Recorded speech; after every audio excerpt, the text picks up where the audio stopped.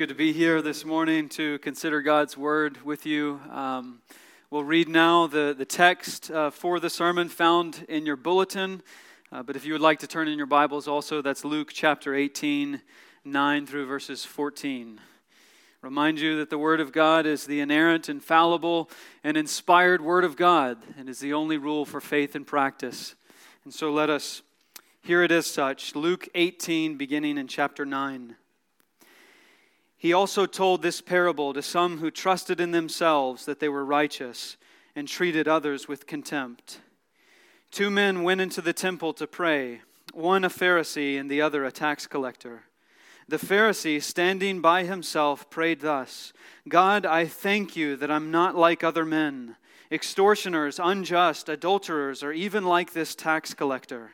I fast twice a week. I give tithes of all that I get. But the tax collector, standing far off, would not even lift his eyes to heaven, but beat his breast, saying, God, be merciful to me, a sinner. I tell you, this man went down to his house justified rather than the other. For everyone who exalts himself will be humbled, but the one who humbles himself will be exalted. As far as the reading of God's Word, you may be seated. And before we consider it together, let us pray and ask the Lord's blessing upon the hearing of His Word this morning. Gracious God and Heavenly Father, we praise You and thank You that You have been pleased to meet with us this morning, that You have condescended to us to gather with us as Your people, to teach us and to feed us and to nourish us with Your Word. We pray, Father, that now as we consider Your Word, as we hear it preached, we pray and ask that You would give us ears to hear and a heart to understand and a heart to love Your Word as we hear it. So, Father, we pray that You would open our hearts, that we would respond to Your Word with praise and worship and obedience and gratitude for the great mercy and grace that You have shown to us in the Lord Jesus Christ.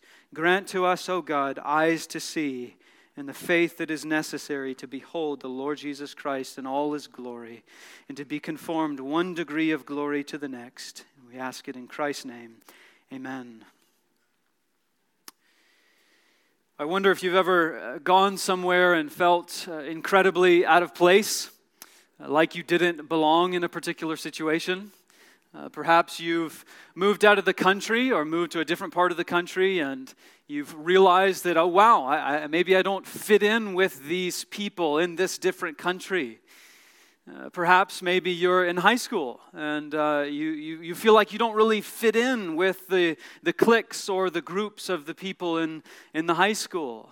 Or maybe that time of year, maybe one time a year, you feel like, I want to dress up, I want to go to the fancy restaurant in town, and you walk into the fancy restaurant with your fancy clothes, but you know and they know that you're not a regular here, and you probably feel like you don't really even fit in that situation. Perhaps, I wonder if you've felt before like you've been in an environment where you have not fit in.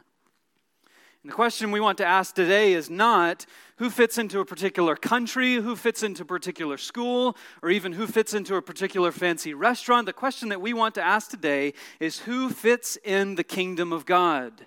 Who belongs to the people of God? Who are those kinds of people that fit in with the people of God? Maybe you've thought to yourself, I don't really fit in with the people of God. I'm far too sinful. I've broken God's law far too many times. I don't really fit in with those people. They're way too good for me. I could never join those kinds of people because I'm just not good enough. Maybe you've thought that way before. Maybe on the other side of things, you've thought alternatively. Maybe you've looked at other people and you've said, they definitely don't fit in here. They're not good enough. If they want to join and fit in with the people of God, they'll have to clean their act up. They'll have to do a little bit better first before they can join this group. In the parable before us this morning, we have 2 individuals, 2 very different people with very different prayers flowing from very different hearts. In the eyes of the crowd, one of these men fits in with the people of God, and the other one does not. But in the eyes of Jesus, one of these men will go home justified, and the other one will not. And so the question we want to ask and answer today is, which of these men belongs in the kingdom of God? Which of these men fits in with the kingdom of God? Which of these men has the prayer and character of those who belong to the people of God? Which one of these two men fits in with the people of God? And ultimately, the answer to that question depends on who you ask. If you were to ask the original audience, if you were to go around the region of Galilee, if you were to go in and out of the temple, if you were to ask the Romans or the Greeks or the Jews, hey, which of these two types of people fit in? A righteous Pharisee or a penitent tax collector? Which of these kinds of people fit in with the kingdom of God? Undoubtedly, the people of the first century would have answered that question and said, the Pharisee is the one who fits in, without a second thought. Pharisees were known as the experts in the law. They studied the law of God. They interpreted the law of God. They sought to apply the law of God not only to themselves, but also to the people of the land. They were revered and respected because of their work and occupation. The people looked up to them. The people honored them. The people sought them for advice. One author, Josephus, a first century Jewish historian, said of the Pharisees, they have so great a power over the multitude that when they say anything against the king or the priest, they are presently believed. They have a powerful influence over the people. The people revered them. The people respected them. Now today, when we hear the word Pharisee, we tend to hear it as a negative, pejorative connotation. We use it as a criticism to spit at other people that we don't like. But in the first century, the Pharisees were honored, respected, and revered. And note this particular Pharisee. Verse 11, he describes himself as one who is not an extortioner, not unjust. He's not an adulterer. He's not a tax collector. Which is another way of saying that he hasn't committed any egregious sins. He's a relatively good person. And also in verse 12, he fasts twice a week and he gives tithes of all that he gets. He's a self-controlled man, particularly over his appetite.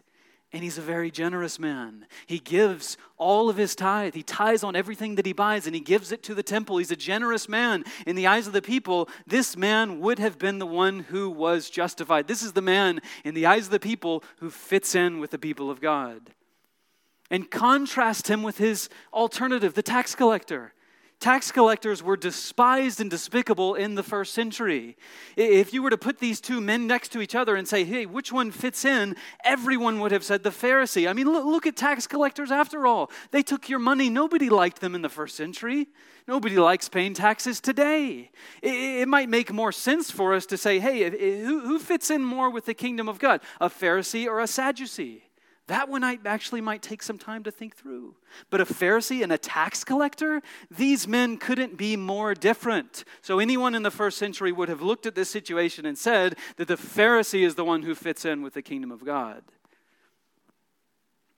Now what about today? What if we asked ourselves the same question? Hey, who fits in more with the people of God? You presented two types of people to them and said, hey, on the one hand, we have somebody who's never really done anything bad, and he's positively done more than what's required of him. And on the other hand, we have somebody who admits that they're a sinner and asks for mercy. Which of these types of people fits in more with the people of God? Somebody who's never done anything evil, or somebody that admits he's a sinner and asks for mercy? What would our churches say? What would our covenant children say to a question like that? I remember hearing a story of a prodigal son, a covenant child who was a prodigal, left home, rejected the faith, went and lived a rebellious lifestyle. Years later, he circled back around, came back to the church, repented of his sins, joined the church, and there was a couple at the back of the sanctuary who had been longtime members in the church, said to themselves, "What is he doing here?" You see, what would we say if somebody asked us this question? Who fits in with the people of God? Somebody who's never done anything wrong in their life? Or somebody who admits they're a sinner and admits that they need God's mercy? Well, it would be interesting to know what people would say in the first century. It'd be interesting to know what people would say today to that question about who fits in. We're not here today to ask about what people thought in the first century or what people would think today. We're here to know what the Lord Jesus Christ said, what Jesus Christ says from His Word. What does the Bible tell us about who fits in with the people of God? How does the Bible answer the question, who fits in the kingdom of God, a Pharisee or a tax collector? And so let's look first at the Pharisee, beginning in verse 9. He told them this parable to some who trusted in themselves that they were righteous and treated others with contempt. The Pharisee, the very inception of this parable, we see that the very heart of this Pharisee, he's not merely a man who externally has done good things. He's not merely a man who's refrained from evil or sinful behavior and positively done more than what's required of him. He is fundamentally a man who has evil and self-righteous motives. Motives about himself. He exalts himself above other people and he treats others contemptuously. This Pharisee is not somebody who should be evaluated strictly by his external actions. The Pharisee ought to be evaluated by his heart. And we know that that's what God does. God does not evaluate us based on our external acts of obedience. He evaluates us based on the motive of the heart. So what is the heart of this Pharisee like? The heart of the Pharisee is a man who trusts in himself and looks contemptuously on other people. We see the inside, we see the heart, and we see that all of his good deeds, all of his works of obedience, all of his refraining from sin flows from a heart of self-confidence and trust in himself. That is who the Pharisee is in his heart. The problem is not the actions. It's not that there's anything wrong with tithing. It's not that there's anything wrong with fasting. And it's commendable that this man has refrained from certain sins. But the problem with this man is his heart. He has an evil heart, a self-righteous heart, a heart that trusts in himself, that relies on himself, that does not need the mercy and grace of God. The problem is not the works that he performs, but the heart behind the works. That all of his works flow from a heart of pride and contempt of other people. And it comes out particularly in his prayer to God. Note how his prayer exudes self-promotion, self-justification, and self-sufficiency. Verse 11, God, I thank you, he says, that I'm not like other men. I tithe, I give, I. All he can talk about is himself in his prayer. We don't get any sense of the Pharisee saying, God, I thank you that you have provided for me. I thank you that you have given to me. I thank you that you have provided a substitute for sin. None of that. The Pharisee can only talk about it himself in this prayer. He's consumed with himself. He's obsessed with himself. And he thanks God for the things that he has done for God. You begin to realize that this man really isn't thanking God for anything, is he? He's actually saying to God, you should be thankful for having somebody like me in your kingdom. Look at all the wonderful things that I've done for you. Isn't it extraordinary that I am somebody who should be included in your kingdom? I've done all of these things for you. I tithe more than anybody else. I fast twice a week. I'm not like any of these other sinful men. He promotes himself. He exalts himself. And this prayer fundamentally is a prayer of self-promotion to God. It's as though he's saying, God, aren't you so thankful that you have somebody like me in your kingdom? And look at how he promotes himself by lowering everyone else. He looks contemptuously on others and makes everyone else inferior to him. He justifies himself in the eyes of God by comparing himself to everyone else. In verse 11, he thanks God that he's not like other men, and especially the tax collector over there. He tells God that I'm better than the worst of the people in the world. And then he compares himself to the righteous. He compares himself to the law and says that the law requires that I fast only one time of year on the Day of Atonement. But God, I fast twice a week. Look at all the good that I'm able to do for you. The pride and the self-promotion and the arrogance flows out of this man's heart in his prayer. He promotes himself by lowering everyone else. And in the aftermath of this prayer, you realize that this man doesn't need God at all. He's totally self-sufficient. He asks nothing from God. No begs, no pleas, no petition for help, no confession of sin like we had this morning in the liturgy. Praise God for a confession of sin, but not in this man. He has no confession of sin. He asked for no intercessor, no mediator, no priest. He asked for no Christ. He has no need of a Christ because he's totally self-sufficient. He asked for nothing because he stands in need of nothing. It's as though he's taken God's test, graded it himself, and given himself an A+. Reminded of the words of Tim Keller, who said, if you lack the grace of God, all you need is need. All you need is need. Need is what you need to inherit the kingdom of God, and this man has no need. He has no idea how sinful he really is in the sight of God.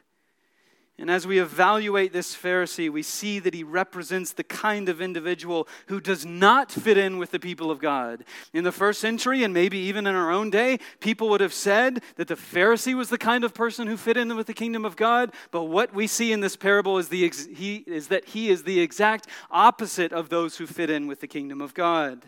Jesus tells us in this parable that this man did not go down to his house justified. Because he exalts himself, he promotes himself, he justifies himself. This man does not go down to his house justified because he trusts in himself and he has no need for the Lord Jesus Christ. And in verse 14, Jesus says, everyone who exalts himself will be humbled. Like this Pharisee who exalts himself before God, look at me and all that I've been able to accomplish for your kingdom. Isn't it extraordinary that I fit in so well with the people of God because of all the good things that I've done for you? Jesus tells us that if you exalt yourself, you will be humbled. And in James, he tells us that God opposes the proud. He opposes the proud, but he gives grace to the humble. Proverbs 16, everyone who is arrogant in his heart is an abomination to the Lord, and pride goes before the fall. Here we have before us a man who is haughty, a man who is arrogant, a man who is prideful, a man who promotes himself to God. This is typical of who the Pharisees really were on the inside. On the outside, they received the respect from the people. They prayed in front of the people. They walked around as though they were the people who really fit in with the people of God. But the Lord is the one who searches the hearts. And he knows that even now, when he speaks this parable, that he's speaking to men who trust in themselves and look contemptuously on other people. Just as was typical of the Pharisees throughout the whole ministry of Jesus, they would come to Jesus and say, why do you eat with sinners and tax collectors? You're defiling yourself. We don't belong with those kinds of people. They're over there. We're over here. We're the true people of God. They don't belong. Pharisees typically looked contemptuously on other people. They looked down on tax collectors and sinners, like the woman who was forgiven, who was eating with Jesus, who washed Jesus' feet. The Pharisees scowled at such an act, that he would associate himself with tax collectors and sinners. They don't belong with the people of God. That's what the Pharisees thought. That's how they acted towards other people. And pride goes before the fall. Whoever exalts himself will be humbled. These types of people, the Pharisee in this parable and the types of Pharisees who trust in themselves today, those kinds of people do not belong in the kingdom of God. They don't fit in. We typically think that those who fit in the kingdom of God are those who have their act together and never do anything wrong. But here's a man who exalts himself, promotes himself, trusts in himself, and does not rely upon the Lord Jesus Christ. He has no needs. Those who exalt themselves, promote themselves, and stand before a holy God without any need for mercy do not belong in the kingdom of God. The people of God, if we could put it briefly, the people of God don't look like the Pharisee. Those who fit in the kingdom of God are not like what we see with this Pharisee. Well, what do they look like? What does it look like to fit into the kingdom of God? If we have a picture before us of what it doesn't look like, what does it look like to fit in the kingdom of God? Jesus gives us the example of the tax collector. Verse 13, but the tax collector standing far off would not even lift his eyes to heaven, but beat his breast, saying, God be merciful to me, a sinner. Those who belong in the kingdom of God are fundamentally those who confess that they are sinners and cry out to God for mercy. This tax collector knows that he's a sinner in God's sight. He knows that he justly deserves God's wrath and displeasure. He knows that he's broken God's law at every point. He knows that he's fallen short of the glory of God. He knows that he is a sinner in desperate need of the mercy of God and for God to spare his life. He knows he needs help. He knows he's in need. The man of this tax collector is a man who has need, who knows he needs a Savior and cries out for mercy and for help. And this is true not only of the tax collector here, but this is true of the people of God throughout all times. The people of God have always been those who confess that they are sinners and call out for the mercy of God. Think of Peter, for when he disbelieved Jesus in the casting out of the net over the boat, and he fell at Jesus' feet and said, "Depart from me, for I am a sinful man." Peter recognized that he was a sinner before a holy God and in need of a Savior. Think of the prodigal son who said to himself, I have sinned against heaven and I'm not worthy to be called your son. Contrast him with the elder brother. This prodigal son knew that he needed a Savior. He knew that he had sinned against a holy God. Think of Paul when he confessed that the sane is trustworthy and deserving of full assurance that Christ came into the world to save sinners, of whom I am the foremost. Paul knew he was a sinner before a holy God. Think of David's great prayer in Psalm 51. After he had committed murder and adultery, he prayed to God, have mercy on me, O God, according to your steadfast love, according to your abundant mercy, blot out my transgressions. Create in me a clean heart, O God, and renew a right spirit within me. David was a man, even though he sinned, he was a man who cried out to God for mercy. He knew he was a sinner. He knew that he stood in the judgment of God and needed the mercy and grace of God to cleanse him of his sin. That is true of the people of God from the Old Testament to the New Testament to today. That is always true of the people of God. Those who fit in with the people of God are those who confess their sins to God, who admit that they have fallen short of the glory of God, that they need a Savior. And this tax collector aligns himself with the people of God by crying out for mercy. And you see it in his posture and you hear it in his words. Notice his posture, that he stands far off from the temple because he's too ashamed to go in. He beats his breast and hangs his head because his guilt brings him low. Like those in the Old Covenant in the time of Ezra, their faces hung too low because of their guilt and their shame. So this tax collector, he beats his breast, he hangs his head low because he knows he's a guilty man. He knows that he's in need of the mercy and grace of God, and he cries out for it. Notice his cry, God be merciful to me, a sinner. He asks for mercy. And the language is stronger than just mere mercy. It's stronger than just, oh God, have pity on me. He's actually praying that God would mercifully provide a propitiatory sacrifice for him. He stands outside of the temple because he has no sacrifice sufficient enough to cleanse him of his sin. And so he cries out that God would provide an atoning sacrifice, a propitiatory sacrifice to avert the wrath of God from his head. That is what propitiation means. It is a sacrifice that averts the wrath of God. This tax collector fundamentally knows that he deserves the wrath of God, that the wrath of God is on his head, and he prays and he cries out to God, provide a propitiation for me, provide a substitute for me, provide a sacrifice, provide atonement, that I may be cleansed, that I may be washed of my iniquity, that I may be purified of all of my sins. He cries out to God for mercy because he knows he stands in desperate need of mercy. He cries for a propitiation. And at that time of redemptive history, there was not a propitiatory sacrifice of the Lord Jesus Christ yet. Christ had not been sacrificed on the cross. Christ is that propitiatory sacrifice that Paul talks about in Romans 3. Christ has offered himself as the atoning sacrifice in order for there to be remission of sin, cleansing of sin, washing away of iniquity. This man cried out for it. He prayed for it, and Jesus did come. He came to a cross. He died on a cross. He bore the wrath of God for sinners, for the elect, for those who trust in Christ, so that they could be washed of their sin, so that they be cleansed of their iniquity, so that they could be washed of their pride and arrogance and sinfulness.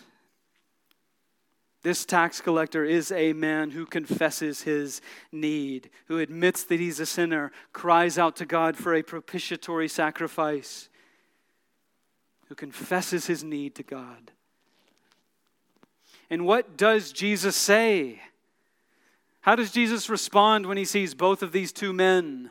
When he sees the Pharisee and hears the Pharisee's prayer, and he sees now the tax collector, how does Jesus respond to both of these men? The parable climaxes in verse 14 when Jesus declares that I tell you, this man went down to his house justified rather than the other. The tax collector is the man who fits in with the kingdom of God. The tax collector, the one who admits his sin, the one who confesses his iniquity, the one who tells God, I have broken your law and I'm in need of salvation and mercy and help. That is the kind of person that fits in with the kingdom of God. A man who confesses his sin. A man who pleads for the mercy of God. A man who asks that God would be merciful to him, that God would provide a sacrifice for his sins. And as we think about how all of this applies to us today, again we ask ourselves, how would people answer the question, who fits in more with the kingdom of God? Someone who externally maybe has never done anything really that bad before? Or somebody who confesses that they're a sinner and stand in need of a Savior? What does it look like to belong to the kingdom of God? Perhaps you're a covenant child in here now, and you think that you have to shape up before you can join the people of God. Perhaps you've been in the church a long time. And it's easy to think that those who belong, those who fit in here, those that are welcomed by God, are those who really are good people. But what does the text say? What does Jesus say? What does the Bible tell us about who belongs to the kingdom of God and who fits in the kingdom of God? Those who fit in the kingdom of God, those who are righteous, those who are just, those who are acceptable in God's sight, those who belong to the kingdom of God are not like the Pharisee who parades his spiritual accolades, not just before men, but before God, parades his self-righteousness to God as the justification for someone who fits in with the kingdom of God. That is not what it looks like to fit in with the kingdom of God. Those who belong to the people of God, those who fit in with the kingdom of God, align themselves more with the tax collector than they do the Pharisee. The people of God from of old, from the times of Adam and Moses and Abraham and David and Daniel and so on, and Peter and Paul, and throughout the first century and second century and early church and medieval church and Reformation church, the people of God have always been those who confess their need for a Savior, who cry out to God for salvation. So who fits in with the kingdom of God? Who belongs with the people of God? Those who are righteous and have never maybe done anything bad, or those who confess that they're sinners and plead for God to have mercy on them? Those who are righteous in God's sight are those who confess their need for a Savior. You may not fit in. You may not feel like you fit in. But those who confess their need for a Savior, who trust in the Lord Jesus Christ, are those who fundamentally fit in with the people of God. Those are the true people who are bold enough to admit that they're sinners in the sight of a holy God. Let us pray. Gracious God and Heavenly Father, we praise you and thank you for the Lord Jesus Christ, our atoning and propitiatory sacrifice, who has given his life for us, who has obeyed the law perfectly and entirely on our behalf, who has been one who was born under the law that he might redeem those who are under the law. Father, we thank you for the person and work of the Lord Jesus Christ. We thank you for the ministry of your Spirit, who has regenerated our hearts and given us a need of salvation.